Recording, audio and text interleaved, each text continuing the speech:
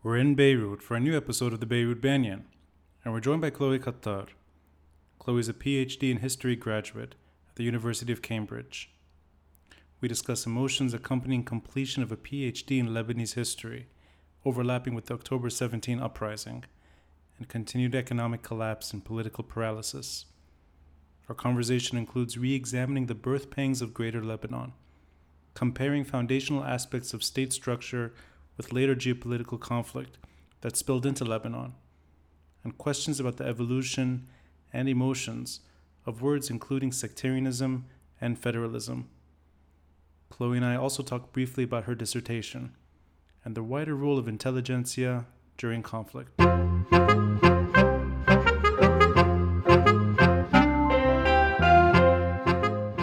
This podcast is made possible by the generosity of listeners and viewers like you. Kindly consider a contribution through Patreon or PayPal. Links are in the details box. Any amount is appreciated. And follow us on social media. We're on Facebook, Instagram, and Twitter. The handle, The Beirut Banyan. Rate and review us on Apple Podcasts. And to stay updated with video releases, subscribe to our YouTube channel. Thanks for listening, and thanks for watching. I'm Rani Kattar, and this is The Beirut Banyan.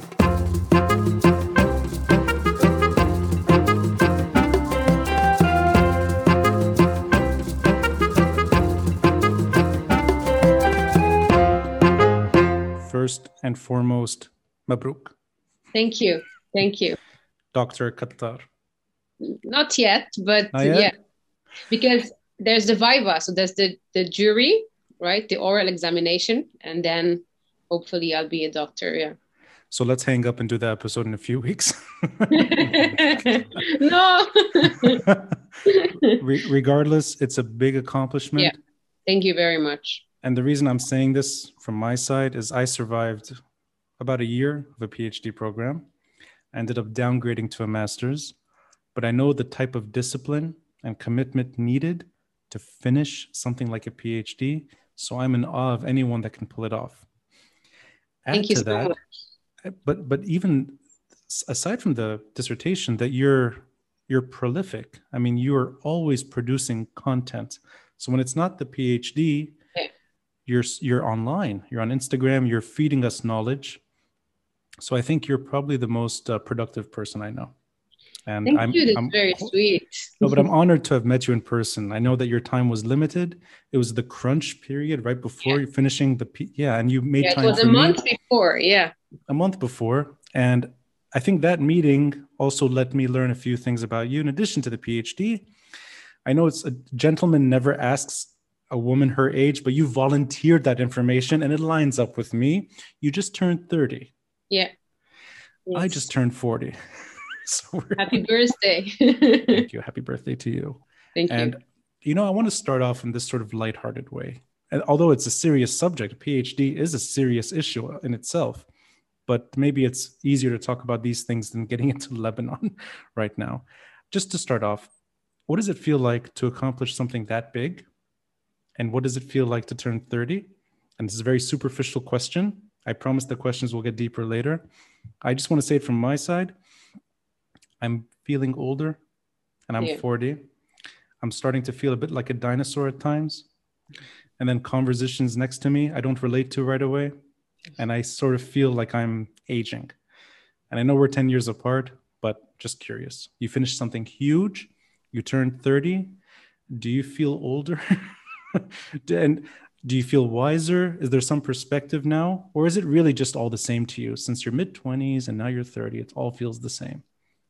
No, I think it's funny how you said that this was the kind of lighter version of the interview, although I don't feel very light because but no, I agree. Of course, I feel like I've aged, and I know that it's a milestone to submit the PhD and to do one.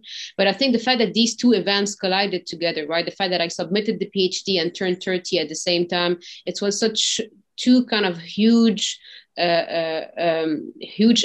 It just felt like, I accomplished something, but at the same time, it required so much sacrifice, so much time, so much work, and it was so tiring. I felt I aged through the process, right? Yeah. And so I don't know. People usually celebrate their 30th birthday doing something else. I was like trying to finish the deadline like 2-3 days before. And so, yeah, I mean, it's good and it's bad at the same time, really. Yeah. I can't imagine the pressure, the days leading up to the Yeah. submission, and add to that this is not a distant story. You're not doing research on a subject that's unrelated to you. If anything, it's as personal as it comes. I mean, you're focusing on a chapter of Lebanon's civil war, the first 7 years, the intelligentsia in those years. Yeah. I know that this is not our generation per se, but still it's the Lebanese story. Yeah. And that's one of the reasons why I don't think I was able to finish a PhD. I was admonished several times for being too reflexive, for being too involved in the story. And that helped me change the PhD topic later and downgrade to a master's. But I'm wondering on your side, does that add to the aging process? Not the numbers, not that you're turning 30, that doesn't change. More that, does it make you perhaps more exhausted? That this subject and the wider story, it lines up with the current predicament we're in. That you're seeing, in a way, you're seeing history evolve and your focus is on the same story. Does it take its toll? Of course. And so what I wanted to say is that obviously just working on the Civil War in general is going to be exhausting, right? Because it's such a emotional, it's such a loaded topic, right? It caused so much destruction, so much death, so much exile. So in itself, it's just really a personal quest, and you should, as much as you can, shield yourself in the process. But I think what was the hardest was doing this research in post 2019 Lebanon. I think that was, the most disruptive aspect of this research, is that I had to continually reflect on this previous period of Lebanese history, which is kind of one of maybe the most major crisis we've ever had, right? With the Great Famine of Mount Lebanon, and now obviously what we've been living for the past 2 years. And I was forced to do so because after 2019, I was approaching my deadline, right? And so it's always like this. The first year of the PhD is what I call the honeymoon period. You're very happy with your subject and you're very ambitious. I'm going to produce such an excellent piece of scholarly work. I'm going to kind of innovate the field, and then you're very excited, and then at the end is the time where you start being less ambitious and like, this is what I have, I'm going to try to do with what I have. And all of this phase coincided with the Thawra, and then with the explosion, and then with the wave of the COVID-19, which I caught in winter. And so this is what was really, really hard for me, is that I needed to focus on this period of history that was very difficult in itself, while my living experience was this other cycle of crisis that we encounter in the past two years. So I found myself experiencing those huge events and automatically drawing parallels with what was happening now and what was happening back then. And each time trying to, as an individual in Lebanon, trying to heal from those events, right? So the Thawra came in 2019. And this was, to me, was kind of the key anti-Civil War moment. It was this moment where my generation came and rejected wartime legacies. It was breathtaking. And then it took all of my attention for 3-4 months, because you can't just shield yourself from such an event. And then I tried slowly to build up again my concentration, right? And shift away back my attention from 2019 to the 70s and the 80s. And then the Beirut port explosion happened. And for 2 months, I was just like a vegetable. I was just numb. I couldn't do anything else, right? I just abandoned the PhD and just tried to live in the moment. And then, try to like, I don't know, experience the pain, be with other, right? These are very collective experiences. And the PhD is such a solitary experience. So it's very violent for me and anyone doing this to try to exile yourself from these collective experience of pain and rage, and try to go back to an older period of time and try to focus on this. And so, the past year and a half, it was just very hard to focus on the PhD itself. And this is what I say, that scholars or journalists or experts from the Middle East or from the Third World, they experience their research and their and their production differently than scholars from the first world, right? So academia in the UK or in the West, they only had to deal with the pandemic in the past year and a half. We had to deal with layered stratas of crisis and conflicts, like always occurring again. And we had to produce with all of this a piece of scholarly work. And this is where you see that being from Lebanon and being from the Middle East, whatever you do, right, is a continuous cycle of individual and collective violence, and trying to achieve an individual victory in this context is extremely hard, whether a PhD or something else. It's impressive. The way you said it resonates with me. Yeah. It's impressive for anyone to accomplish that kind of a task, or such a big, to finish something that's that important in the middle of this extremely difficult stretch of time. Thank you. Yeah. I think that it takes a lot. It takes a lot of discipline, and I think you made it happen. But you know, you said something earlier, and I'll admit, I divorced my dissertation during our honeymoon year, so I let her go after year one, which is, I guess, the best year to do it. But I'm getting from you, and you tell me if I'm wrong, that rather than changing the question altogether, which happens often in PhD, that even in the second year, people sometimes reframe their question, or they shift altogether. Rather than doing that you found a way to express your concerns, not through the dissertation, but on Instagram. Yeah. And that, in a way, that curiosity that could have been another dissertation on its own, you channeled that into an accessible way. And sometimes it's light, at times it's sort of in-depth research, but you did it on your terms, without the supervisor, without the committee. So is that where your Instagram page comes from? That it's, rather than shifting the PhD, you just sort of did two things at the same time. You kept your question going, and you let 2019 sort of take you on a roller coaster, except online, on social media. Yeah. That's very true. So I always, because before 2019, I never had a very strong social media presence. It wasn't something I really thought of. It just happened a bit organically because of the movement. But then obviously I really put a lot of work and effort in this page, right? Because I just saw that it has some kind of, at least a partial role to play.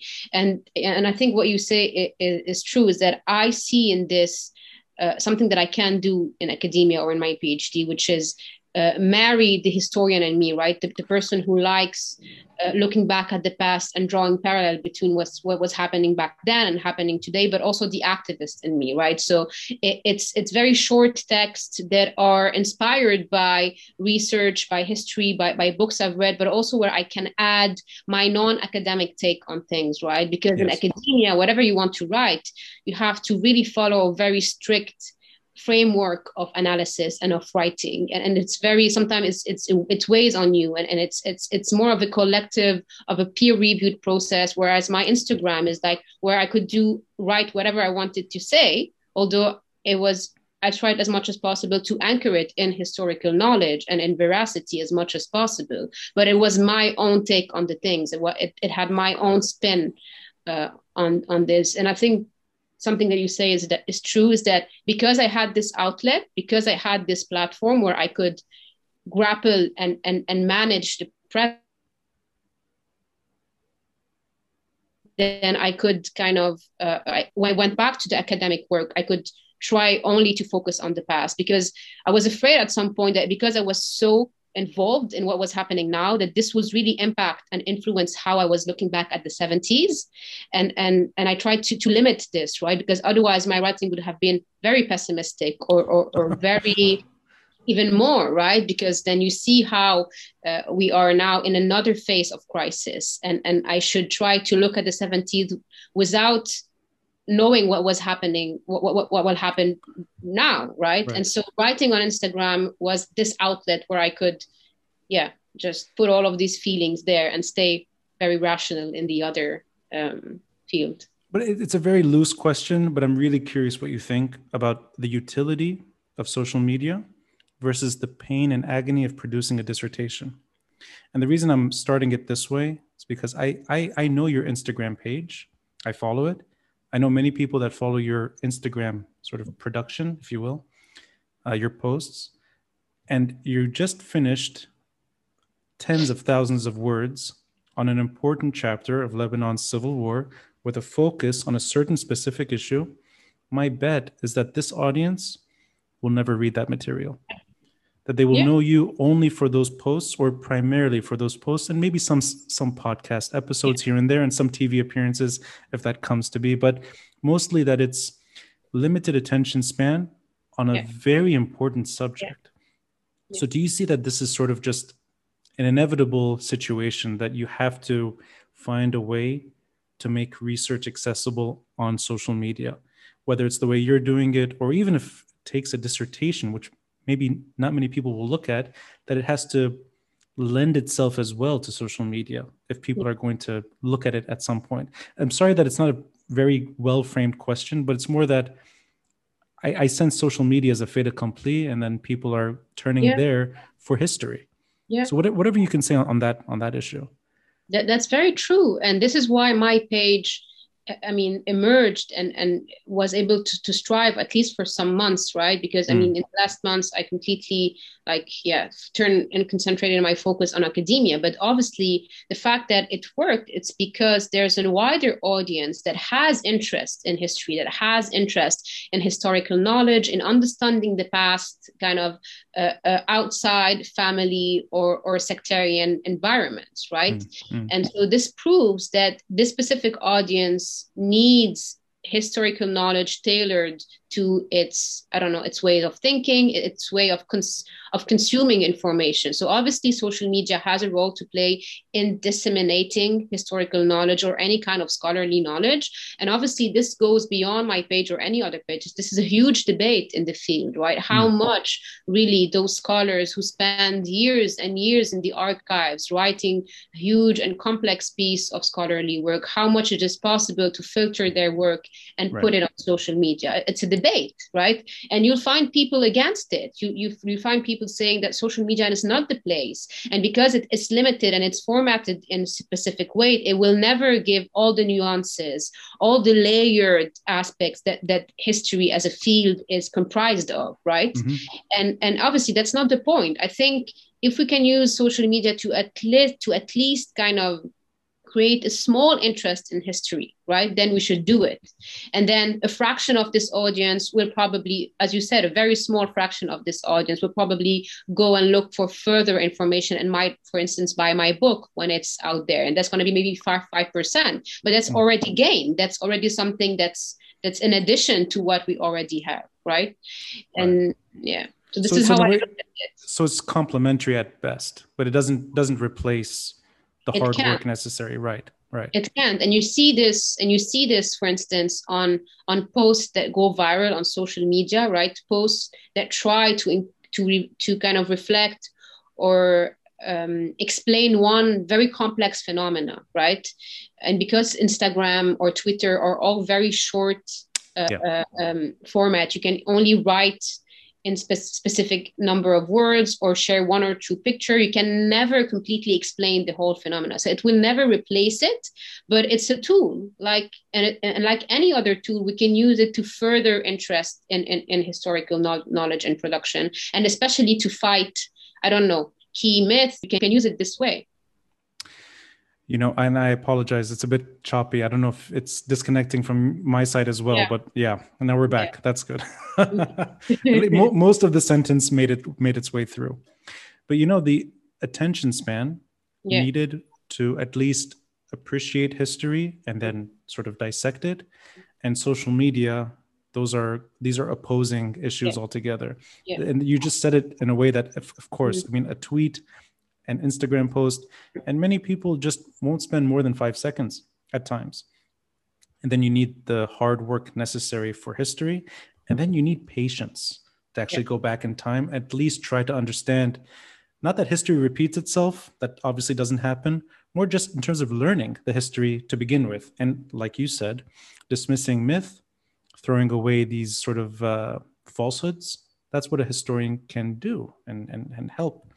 And I want to go back in time with you.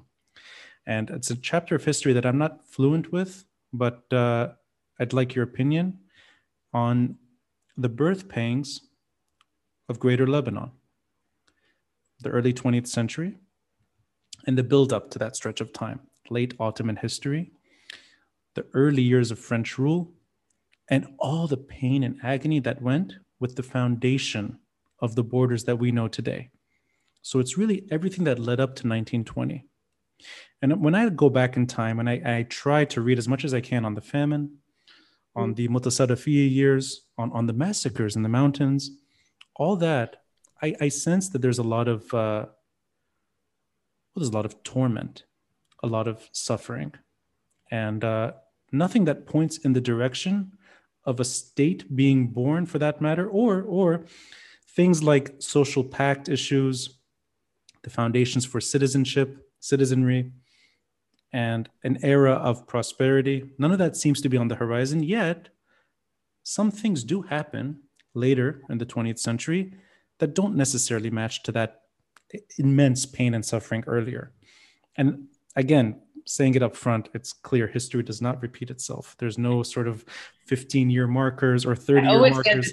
I always get this question. You know, I'll just say this. I don't know if I mentioned this before. I spent about 15 years giving a history tour in Beirut called WAP Beirut. Okay. Yeah. So that was, for me, was the same question all the time. You're an actual historian. I'm a storyteller at best. But I made it a point to dismiss that. Yeah. It's almost like, in 15 years, you can bet on the future again. And that doesn't happen, whether it's in Lebanon or anywhere. Even if 15 years does happen regularly in Lebanon, that's not a recipe for anything. Yeah. But that because we are going through something immensely difficult at the moment, and I hope I'm asking this in an eloquent way, do you get the feeling that perhaps this does not mean doom and gloom permanently? Only because we have had experiences in this country's history, pre-modern Lebanon and early modern Lebanese history, where things were difficult, things were terrible, and then things did move in a different direction, and perhaps quickly at times. So I'll start here. Just the birth pangs of the country, and whether or not we can look to that chapter of history and offering anything when it comes to what we're going through now, that perhaps we're in the middle of a very, very difficult phase, but it doesn't mean it's going to be the end of Lebanon or the death of the country or permanent state failure that we have to adjust ourselves to, that there could be something positive on the horizon, but it's hard to see it when you're in the middle of the mess. Okay, so I think it's completely fair to think this way, right? Because again, as I was saying earlier, and then you said it again, when we think of deep crisis in Lebanon, we think of the civil war, but we also think of the Great Famine, right? Mm-hmm. In Mount Lebanon during the Second World War, and right after this, Greater Lebanon was created. And so obviously this is seen usually, especially in those grand narratives, as kind of the final point or the fulfilling of Lebanese destiny, right? That after all of these pains and all of these tragedies, after 400 years of Ottoman rule, finally the nation was born, as you said, like out of an immense tragedy. I think this is a grand narrative, right? Because it also depends on what is the starting point from which you look back at these events, right? So it's all a bit relative, but because obviously if you stand in 1920 and then you look back at what was happening 5 years ago, you'd be very happy that the French are here, right? Because finally, Ottoman rule is done, etc. And this is why the population back then welcomed the Allied with open arm, because anything that would have ended the crisis was welcomed and with grand welcoming, right? But then if you kind of go forward in like 20 or 30 years later, and then you look back at what was the mandate, then you remember that the mandate was just colonialism, right? It's just very simply a state of colonialism where a French power was very hard to challenge. And this is where this period, right, this foundational period between the 1920s and the 1940s, this is where you start seeing some of the features of Lebanese politics emerging, right? And the ones that are going to back then strengthen and solidify and become what they are today.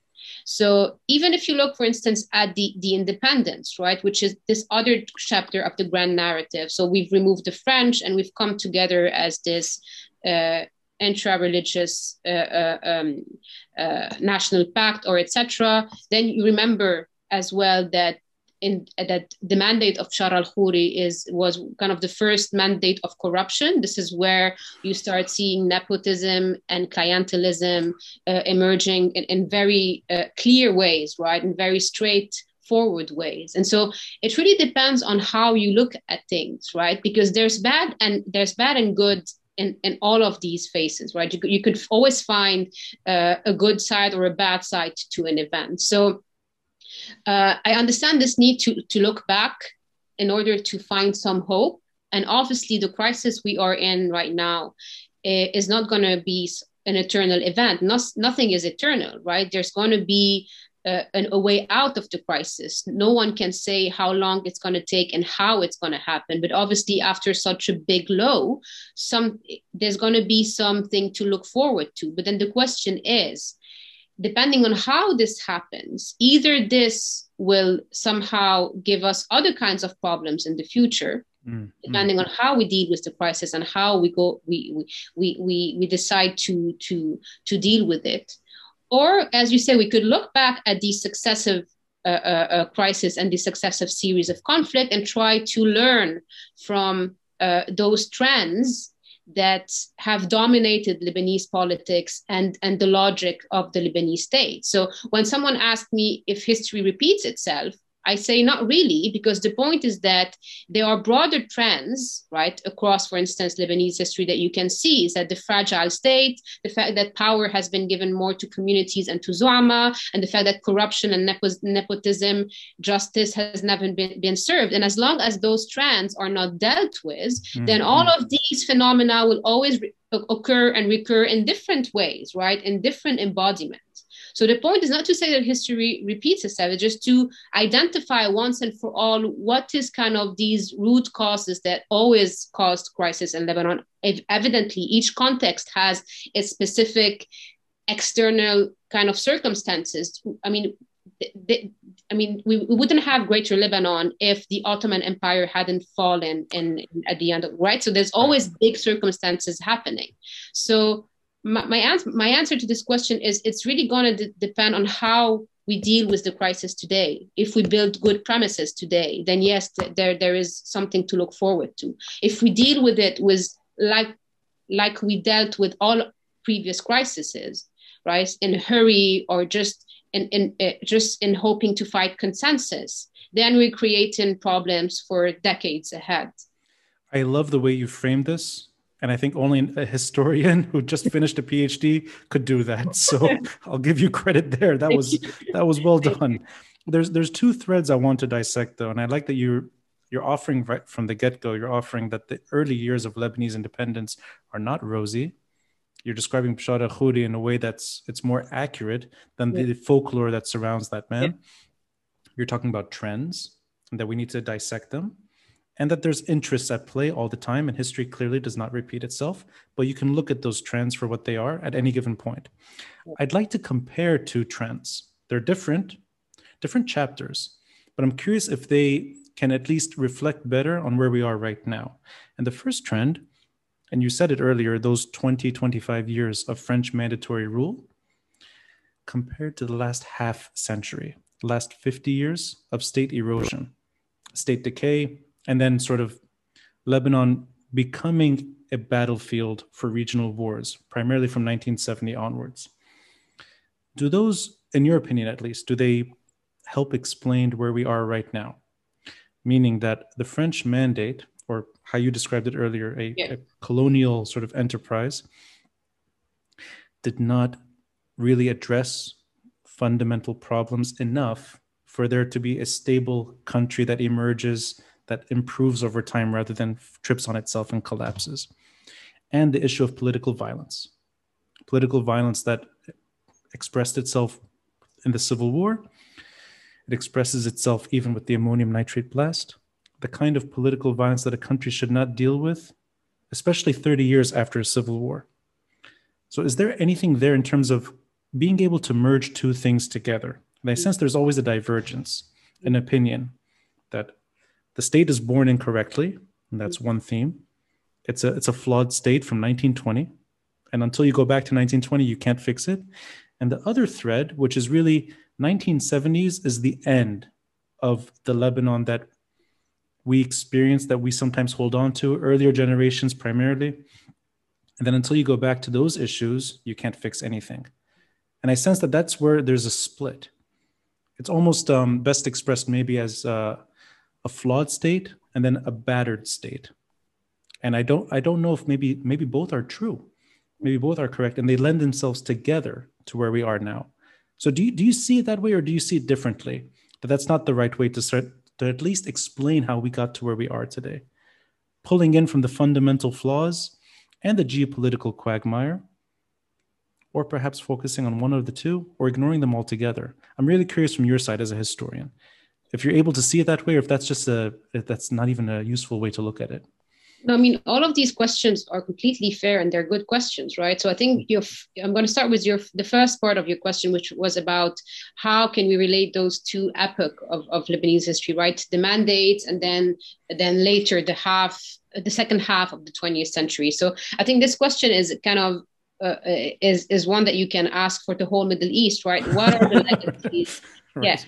No, I mean, I'm just talking this way, but very quickly, and then I'll go with. So, what are the legacies of colonialism, European colonialism, especially, but you can also think of it also as Ottoman legacies of colonialism. But the point is that the mandate, which was French colonialism, obviously gave us some legacies. It's impossible to move into another period of history and not to look at what we've inherited, right, in terms of habits, of political and legal structures, and then not see how they impacted what came later on. So the point of the mandates, right, because they were different from other types of colonies, right, it was a very specific type of mission, right? The DSDN, the Society of Nations, had given to France to oversee kind of Syria and Lebanon towards independence. The point was to educate those elites and those countries into democratic processes, right? And so they could then rule themselves and be ready for good governance. Obviously, did this not happen because especially the French, in contrast to the British, had a very hands-on policy on mandates, right? So they were very invasive. They were kind of overseeing everything. And so there was very little, indeed, democratic education, but also what the French and the British did also in Palestine and elsewhere is that they reinforced sectarian networks and that they reinforced sectarian leaderships. And we see this with the Maronites in Lebanon under the French. So a lot of this, obviously, a lot of what we're dealing right now has been created during the French mandates. Right.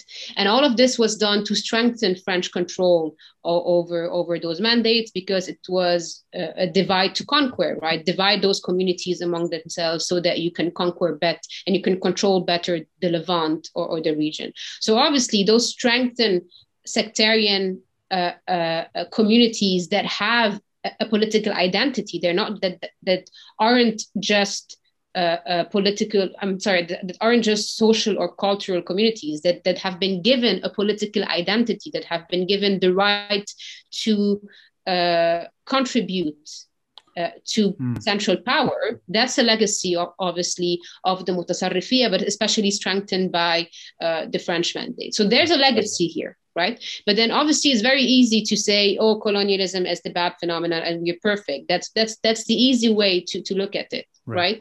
But we shouldn't underestimate what these very old structural legacies, how they unfolded over the years, right? Because these legacies, they transform and then they are used by local actors to further their own interests. And this is where you see how they evolved and etc. And this is what happens after the independence, right? But then you have so many other things that happen, and so it's a big complex. I mean, it's a complex phenomena here that we're talking about. It's how once the sectarian state has been established, how it's been used by a generation of politicians, right?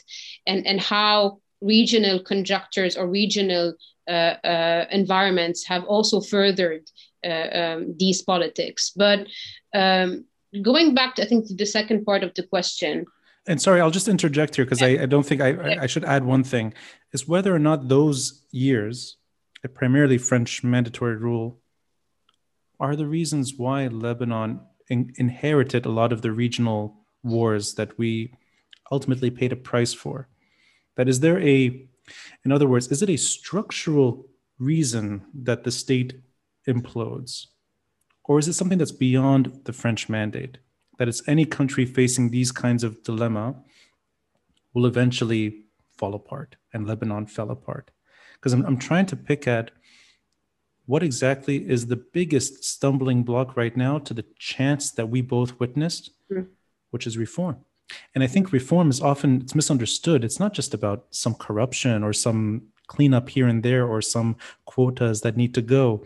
I think reform is really going back to the earliest years of the Lebanese enterprise, except that we're talking about it 100 years after the birth of modern Lebanon. And I always ask myself if there was no geopolitical quagmire that could tear this country apart, that whether or not Lebanon would have reformed its political system, that was sort of a natural trajectory, except violence derailed it. So I hope that better asks the question. Yeah, definitely. So I think it's a good way to look at it. Thinking of Lebanon, I mean, if it was not in the Middle East, like taking it as it is and putting it, I don't know, like maybe in Europe or somewhere else, and ask if it would have happened the same way, right? I think the Civil War is a good example to kind of think of these dynamics, right? I think the explosive context in which Lebanon or the explosive predicaments in which Lebanon always finds itself in is bound to be a mix of all of these factors, right? I think it's because all of these factors collide. This is why we always end up with such layered and big crises. It's a bit of both, right? It's because we are in the middle of a region that's always on fire, and because because the Lebanese state very simply follows this logic of the central state or central power always being weakened and diminished in favor of sectarian parties or sectarian communities. This logic automatically makes Lebanon and the Lebanese state more fragile and more exposed to those external factors. So you can see during the Lebanese Civil War, I mean, forget the French mandates, right? So the creation of the State of Israel, such an event was bound to create waves of impact and of consequences across the Middle East. So automatically, when Palestinian refugees came to Lebanon, there was bound to be Israeli retaliation, whether Lebanon was a dictator or a fragile democracy, right? The point that Lebanon was a fragile democracy, the fact that it was undermined so much, that executive power was undermined so much, made it more explosive. So it's a bit of both. And then that explains why, for instance, the argument that you find in the scholarship on the Lebanese Civil War, whereas the war wouldn't have happened without the Palestinian factor, is always debated, right? If there wasn't this very strong Palestinian armed presence, would the Lebanese Civil War would happen? But then if you look at what was happening at the debates, at the ideologies, at the texts that were emerging prior to 70s, you also see there's a very strong internal strife, right? Internal political powers were not at all in sync. They were ready to fight, right? And so they've used this Palestinian factor, their weapons, to further the conflict. And so it's really both. It's a mix of both. Would it be fair to say, I mean, I guess the bigger question is one of sovereignty and agency, but in terms of limiting the discussion to those years, the 1950s and 1960s, and it's exactly the way you said, that there's bound to be some conflict with Israel, and it happened in the 1970s in particular. And in 1982, you have an invasion of Beirut, and the story sort of gets worse from there. But in the 1950s and 60s, and you're right, absolutely, there was internal strife. 1,500 Lebanese were killed in 1958 with a brief civil war that no one really talks about. 1958, the country does not collapse into a 15-year civil war. It degenerates into a maybe 8 to 12 week crisis that turns violent. Yeah. But It did not collapse for all the reasons that we know. That includes the Marines landing in Yeah. Beirut and so on and so forth. 1967, Lebanon does not take part in that regional war. Yeah. If anything, Lebanon opts out. Yeah. That war does end up hitting Lebanon in a different way, indirectly, and then by the 1970s, we're the front line. That's the story. Yeah. So that, in other words, the tools needed to shield this very delicate experiment, which was flawed to begin with, which is born out of European mandatory rule, which brings about old Ottoman ways of governing with it. It legitimizes perhaps the uglier form of sectarianism that we're still talking about. Can I interrupt here? Yeah, of course, please. There's something was flawed, right? We see this regime as flawed after 100 years of experiments.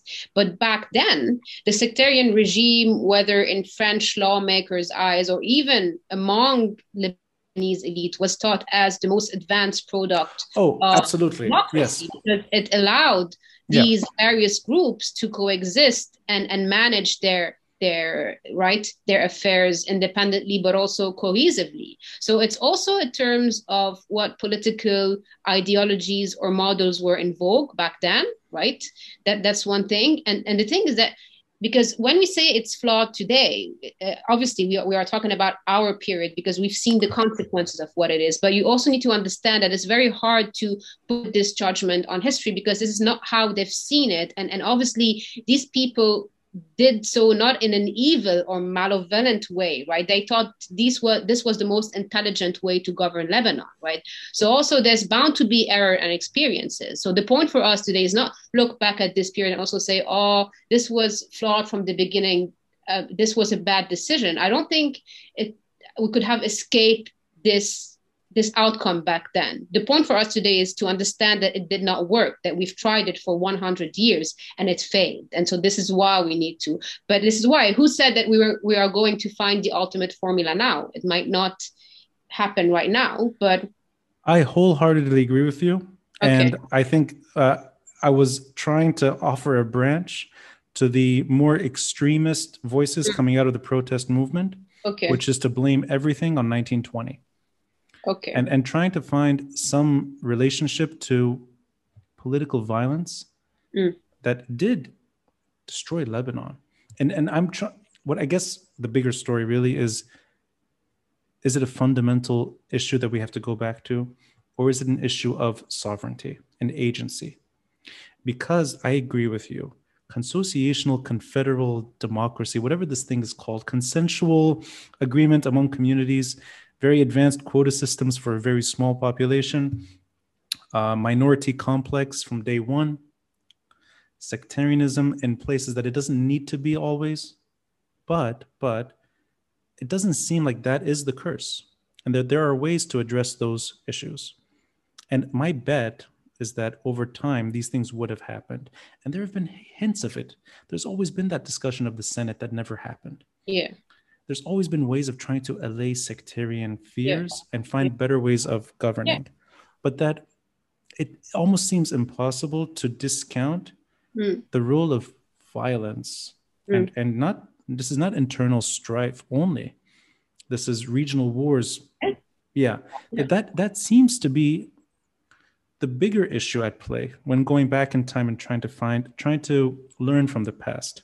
That sectarianism in itself does not really answer much. Because I agree with you. People found ways of governing themselves 100 years ago that made sense. Yeah. And it's not necessarily a unique story. I mean, there are European countries that are more archaic than Lebanon that still govern themselves accordingly. So that's not, and I don't think of that as a curse necessarily or a flaw. I agree with you. But how do we put violence into the story, and how do we address it? Because it doesn't seem like that's discussed enough. It's always going back in time, as if because Ba'abda is Maronite, everything is wrong, or because the Sarai is occupied by a Sunni, and so on and so forth. Yeah. So.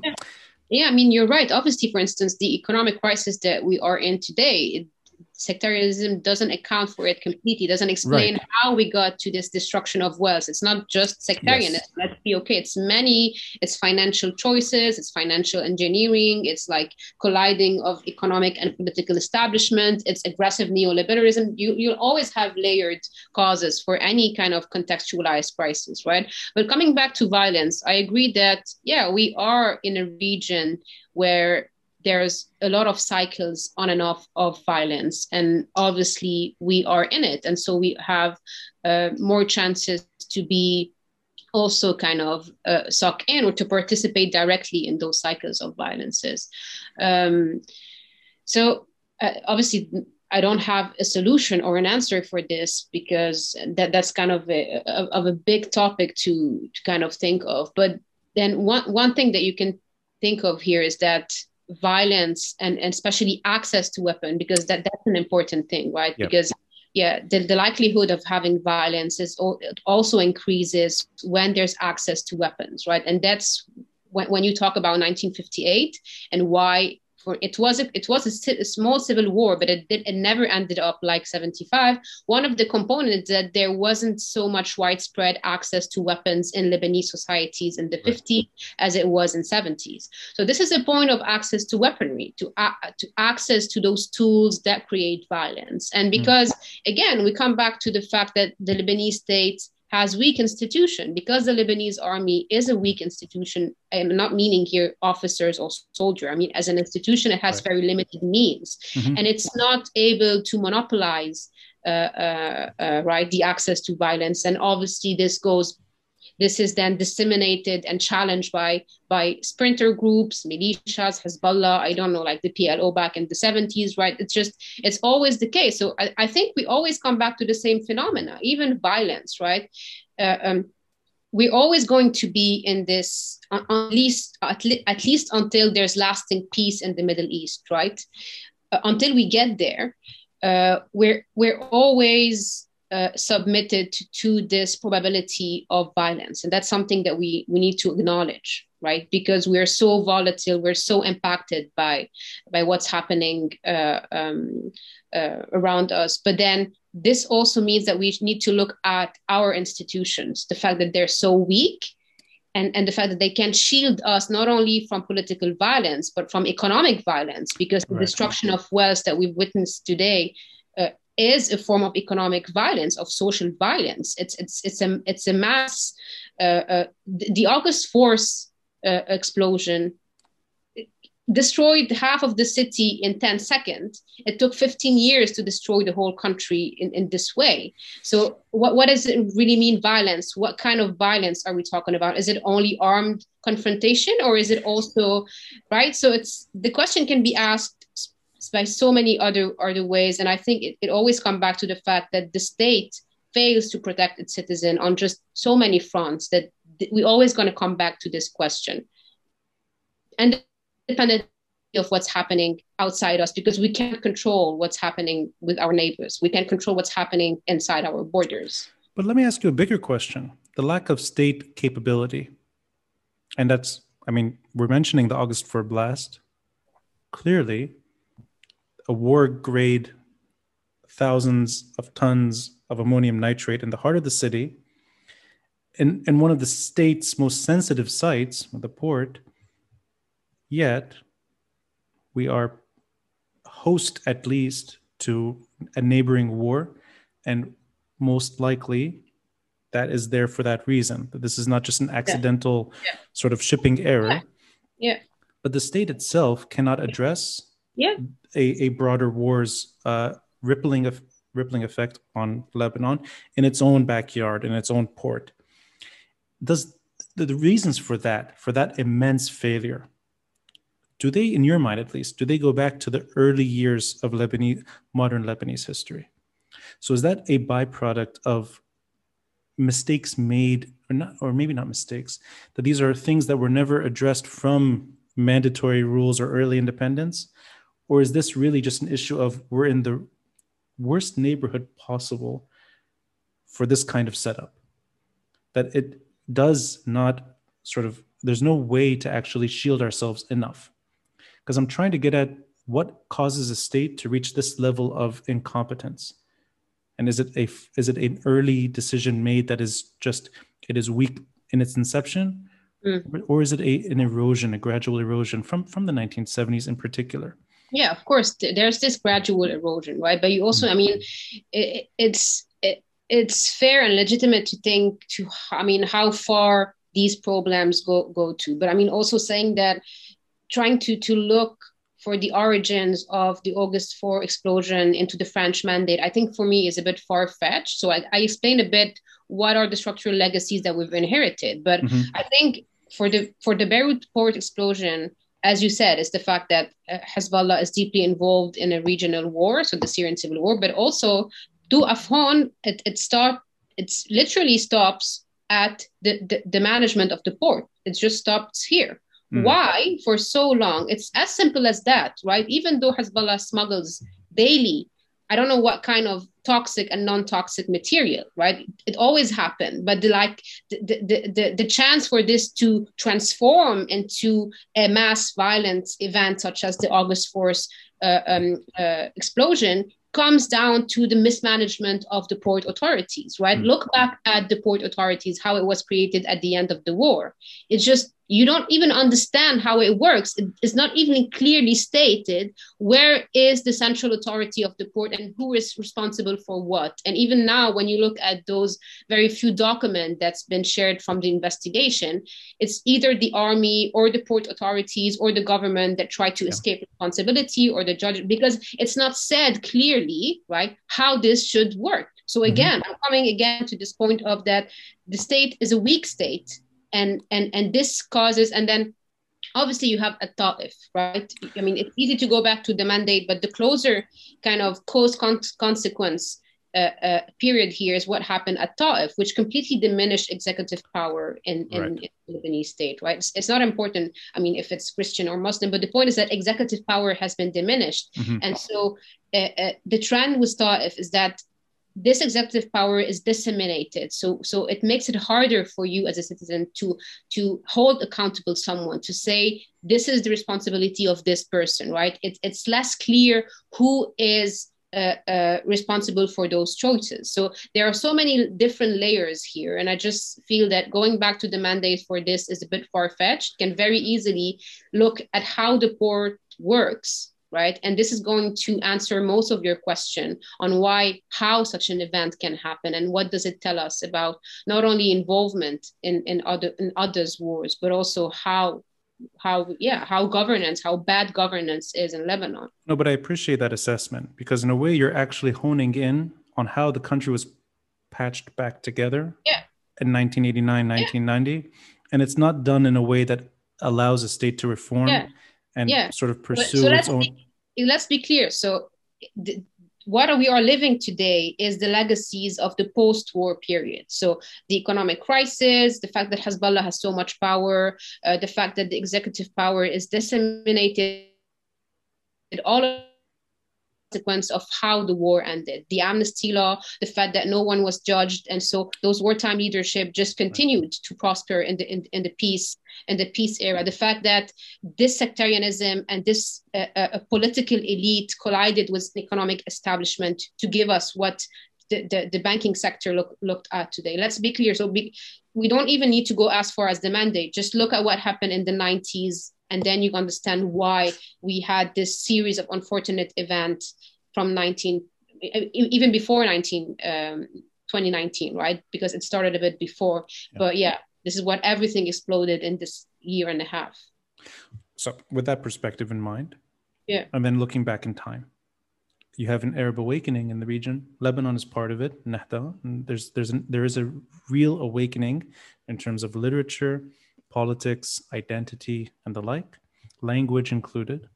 And then surrounding that enlightenment, or whatever you want to call it, that renaissance in the region, you have pain, suffering, you have war, you have regional war, you have empires crumbling, famine, etc. In recent years, in the Lebanese experience and in the region, there's these uprisings trying at least to change the status quo, not always succeeding. The Lebanese example, one that doesn't work yet, but there's still attempts, repeated attempts. And there isn't a readdressing, at least, of what it means to be Lebanese, even if these questions are not important, but they're asked.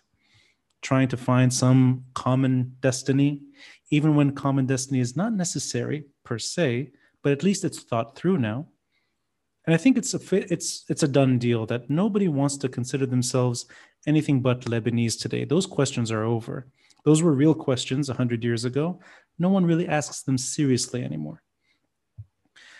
At the same time, you have, in many ways, I think, what could be, from my side, a misunderstanding of what sectarianism means. Because I sense that word has become so pejorative today, and it almost unfairly is equated with secularism in a way that you have to pick between good and bad, between the light and the dark. And I don't think these are the right ways to address that issue. And I live a secular life. There's not one sectarian bone in me. I've looked and I can't find it. But I don't necessarily see that as the common goal of a country. And I think it's too pejorative. I don't think it makes sense. Can you help unpack at least what sectarianism means today compared to what it meant 100 years ago? Because my understanding is that the word did not have a negative connotation up until recently in Lebanese history, in modern Lebanese history. But you go back in time, and I think we hinted at it earlier, it may have been the ideal solution during times of crisis. This was a way to allay fears rather than add to them. So is there any perspective on the word sectarianism? And does it fit in a sense, to awakening or the Arab Spring or the recent protests? And if it does, is it being used the wrong way? Okay, so I mean, sectarianism, like any other concept, right? I mean, if you just think of the history of political language, of the history of political thought, right? Just trying to understand how a specific concept evolves over time and how its meaning evolves. As you said, what we mean today, but by al-Ta'ifi, which has very strong bad connotation now, especially after the war and after the Thawra, as you said, back then was not at all a bad thing, because lots of Lebanese intellectuals, Michel Chiha and others, right? I mean, you can challenge Michel Chiha and you can discuss as much as you want, but he wasn't the only one. There was many Lebanese intellectuals to put forward the ideal of a country which was a mosaic of sects, right? Or even Kamal Salibi. I mean, I remember his, I'm going to interject here for a moment just to say something, a side story. I lived in one of his apartments in Ras Beirut, and I used to know him. Actually, his nephew was the landlord. Okay. So I used to sit with Kamal Salibi, listening to him reflect. And he in a way was a reminder that even if he shifted opinions later in life, that word is not toxic per se. It's how we interpret it to become toxic. So sorry, I interrupted. Yeah, I mean, it's not only these big historians, but you have people like Elia Harik who thought of Lebanon as federalism of communities, right? A place where they could live together somehow, right? And if you go even back earlier in the 20s and the 30s, I think this view of Lebanon as a federalism of sects, or where sectarianism is this good way of governance, because it gives all of these communities rights, political rights, and it blocks the attempt of any of this community to just challenge the liberty or the freedom of the other one, right? It was an act of balance, but this also was somehow in the 20s, in the 30s, and the 40s also in sync with the discourse on human rights that was very strong back then, and especially of the rights of families and of minority groups, because this was very much in vogue after the World War II, right? The fact that we should protect specific communities that had cultural, religious, political particularities, that these should not be again, they should not experience again totalitarianism, any kind of Nazi project. Then international law should respect these communities or these sects or whatever. And you can find this discourse not only in Lebanon, you can find it in India and in various parts of the world. And in Lebanon, you have intellectuals such as Charles Malik, who also Yeah. defend this vision of Lebanon because he was so much involved in human rights. For him, Right. Lebanon was this model where individual rights, but also rights of groups and families were protected, and where everyone could live this kind of layered life as an individual, as a community, as a society, Right. and their rights would be protected. So obviously, this has completely changed, and this was in vogue back then for these specific reasons. But Mm-hmm. today, I mean, we have to kind of acknowledge that it has really bad press, right? It's not anymore. Sectarianism is not in vogue anymore, obviously for specific reasons, Right. but it's also a question of zeitgeist, of language that are in vogue at a specific moment. And today, yeah, sectarianism has very bad press, and I think it's going to be this way for a long time. But I agree that just having sectarianism and secularism kind of in a battle is just not very kind of like useful or informative, because even secularism in the Arab world, it has such a long kind of, there's so much scholarship around it, and you can see it from other Arab countries, right, trying to grapple with secularism, and just ended up having a mixed version of it, right? Uh, um, it's very easy to say we want a secular state in Lebanon, but then to get there, it's a bit more complicated. There's so much legal aspects involved, right? Maybe before getting to secularism, there's as you said, the question of how to deal with political sectarianism first, and abolishing one doesn't mean that you're going to get the other one, right? And vice Exactly. versa. So Right. yeah, Right. yeah. Okay, so I appreciate it. So it's not a binary choice. It's not one or the other. Lebanon has, over time, there has been a way to at least address both. Yeah. And they don't, I mean, I don't think these words, I exactly how you said it, they evolve. And I think the emotions evolve with them. And it probably has the worst press ever right now. I agree with that. But there's one word that increasingly has become, I think toxic may be the right word, depending on which side you're on. That's federalism. Yeah. and and I don't want to say toxic because maybe that's not the right word to say. Let's say it's emotion. It's an increasingly emotional word. And I love your opinion on this. I see hints of your opinions at times on Instagram, but this is maybe a more thorough way of examining what you think. When I hear the word federalism, I don't think of it as a neutral word. Yeah. And I think it's not. Okay. But I wonder if I'm biased by saying that, because, and I don't necessarily care if that's the natural evolution of history, where Lebanese are given that choice over time under peaceful circumstances, and they want to govern themselves that way on their own without pressure. Nothing you can, I cannot have an opinion on the course of, on the way history evolves in a country. If that is the natural conclusion to Lebanon, without violence, without corruption, and without insecurities, then so be it. But my sense of the word is that it's born out of violence, it's born out of insecurity, and that it's not necessarily one of trying to find the best way forward. It's one of trying to partition and find exclusivity in a time where Lebanon is on the brink of extinction, the way we want it to govern, that it's almost it's a cop-out. It's an easy way out. It's a shortcut. That may not be what it's almost selling the country short on itself. And add to that, it feeds into those negative words that are always applied to Lebanon. Lebanon's a failed state. Lebanon is corrupt. Lebanon will never work. It's ungovernable, period. You might as well give up on it and join the federalist crowd. So I don't know if I'm being too hard on this, but I'd love your opinion.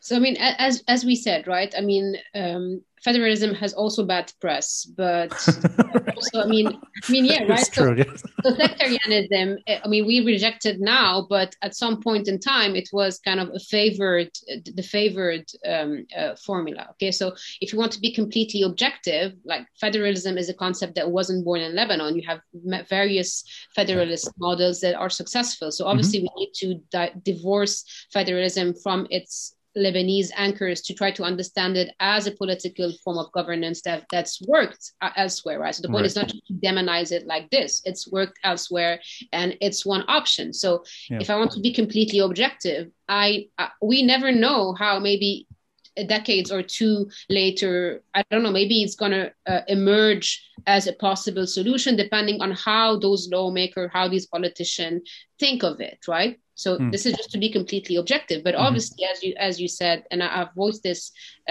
before, because I work on intellectual project and discourses during the war, and so federalism in the Lebanese context was born in right-wing circles, right? And although it wasn't really partitioned, so I think in my PhD I say that the people who were really vouching for this, they weren't really partitionist people. They wanted to keep Lebanon as a whole, but they wanted to make sure that we give the maximum autonomy possible to those communities and sects, although the Lebanese constitution already recognized much autonomy, right? We have tribunals and religious courts in every sect, etc. So they wanted to push even further for this independence between sects, right? So it's wrong to say that they were partitionists, but yes, they obviously wanted to reduce as much as possible the interaction between sects, and which I described as mixophobia. They wanted to keep those sects apart as much as possible. Sorry, is that mixophobia? Mixophobia, yeah. So this is how I call it. So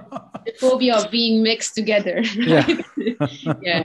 So and so this is how it was born. Okay, and so this is why in Lebanon, as we said prior, right?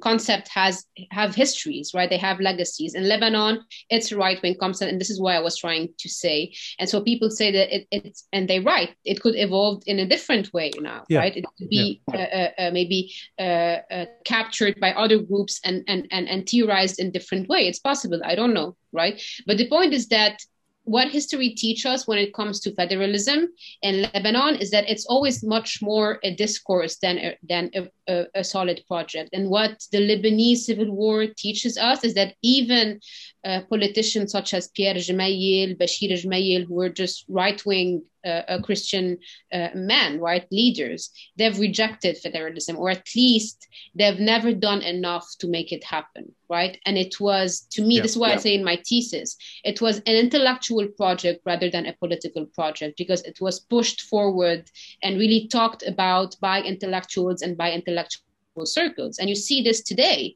Federalism in Lebanon is an ideology of crisis. It takes life again when there's major crisis in the country, because as you say, it's a way out. People mistake it for a way out of a crisis.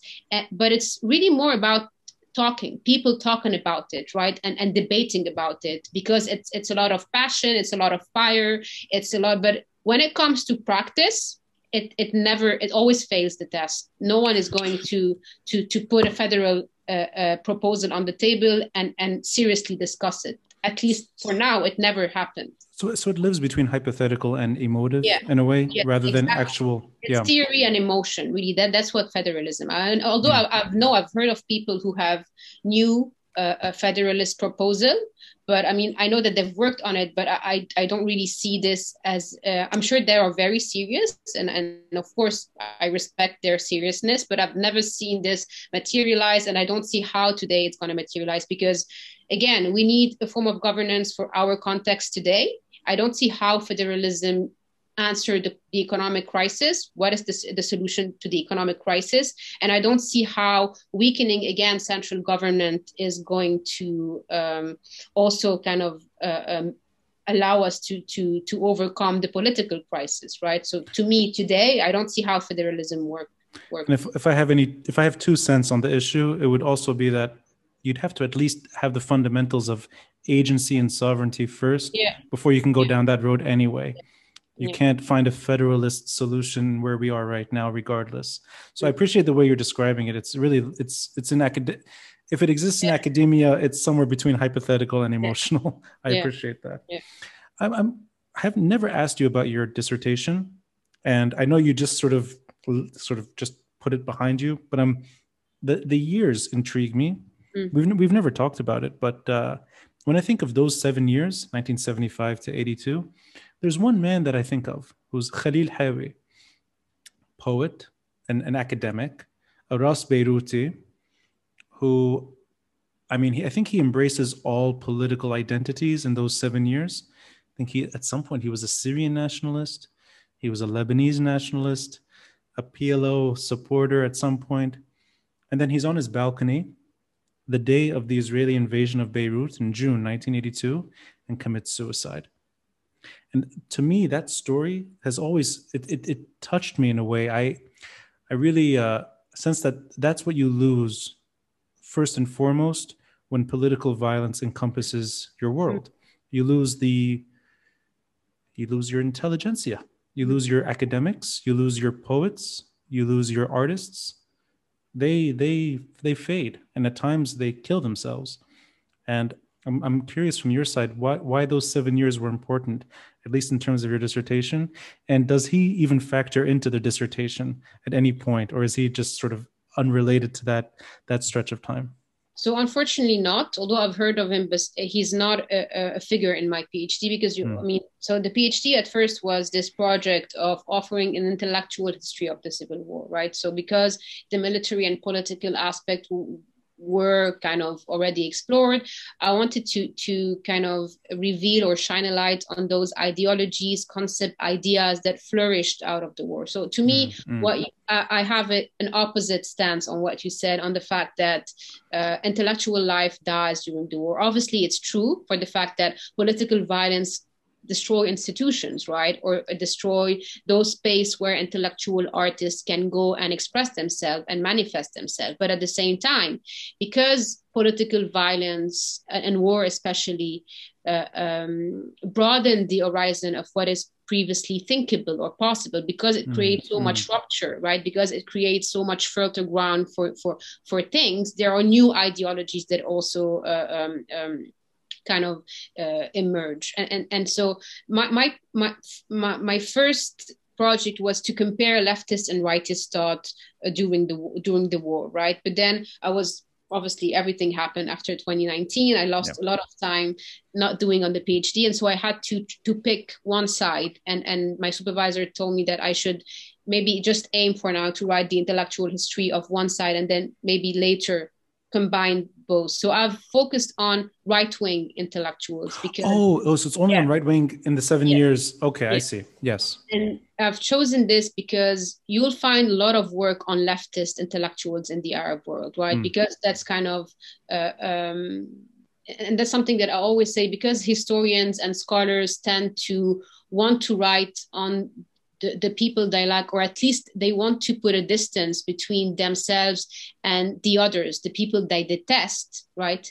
Everyone wants to write about the Lebanese left or the Arab left because it's the honorable, right? And also lends itself better to academia, I think. There's literature and texture there that you can maybe use to theorize better than... there's much contribution, there's much scholarship on the leftist current. But the point is that if everyone writes on this, then there's not much contribution, right? And so I had to look at the bad guys, right? The right-wing fanatic. Let me find Etienne Saer on Google. See exactly. But the point is, no one has ever written on. I focused on them, and what I show is that actually the war was a fertile ground for ideological experiments, whether federalism, whether other tropes. I'm not going to divulge everything because I want people to buy the book. But yes, to me is that on the contrary, the war created new contexts where daring ideas could be developed, right? You know, this reminds me of a book that I read. It's Theodor Hanf. The title escapes me. It's something like Death of the State and Birth of the Nation. And that's the Lebanese Civil War. Yeah. And then within that, you have the state collapsing on itself, but ideas are flourishing. And then nationhood. Yeah. So I guess that lines up to that book. Yeah. Definitely. Yeah. Well, because it was breakdown of the state. Then those groups, those sub-state groups were inventive. They got innovative, right? They talk of different ways to get legitimacy, to get power, right? Obviously. Yeah. But the reason I was a bit more bleak on the intelligentsia front, even though you've obviously done your dissertation on it, you would know better. But my reaction was more of knowing that this community, which Beirut once celebrated, and not just celebrated, it was a magnet for the region's writers and thinkers and poets and the like, they're not here. Let alone the Lebanese are not here. Yeah. So that, I guess, was more of watching one figure who I guess flirted between left and right wing Yeah. ideologies, give up on the city and kill himself. Yeah. And that sort of tragic ending to a very bright mind as the Israelis are entering Beirut, it stuck with me. Yeah. And I know it's nothing like that right now, but there is that kind of brain drain. And Yeah. at least That's very true. in the It's very creative, true. yeah.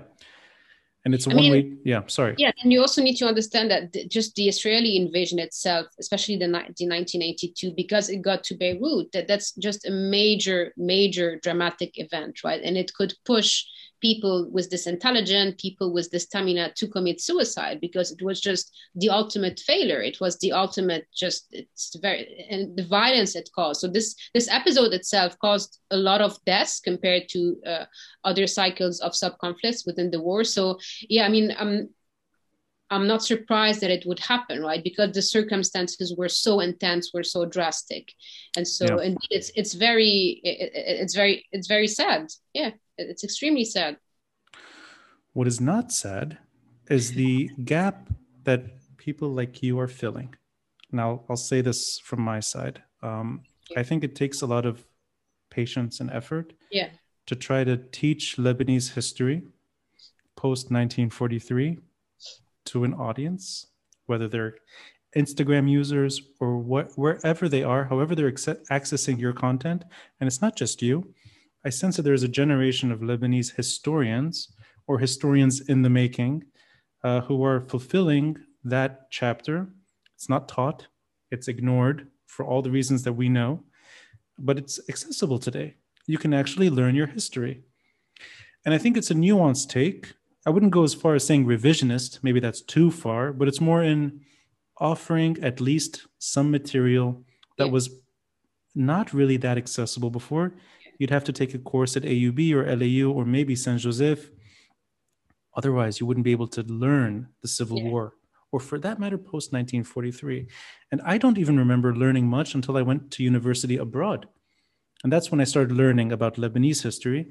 And it really wasn't until graduate school that I took keen interest in Lebanese history. But that's an effort you had to make, and it cost money. Now it's free. So you're doing a fantastic job there. Thank you. I admire storytellers. Kamel Salibi was a great mind, but I was drawn to Samir Asir, and I can't imagine him in the Instagram world. But it's 16 years ago, so time has passed. There are ways now to communicate, and you're doing it on your terms. And I hope you don't stop doing it, even though the PhD is over. I hope you continue at least on the Leb Historian page. Thank you so much. Thank you. And I hope next time we speak, it's about your book. Yes, hopefully.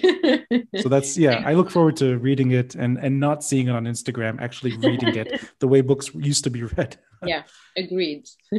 Thank you, Chloé. Thank you, Ronnie.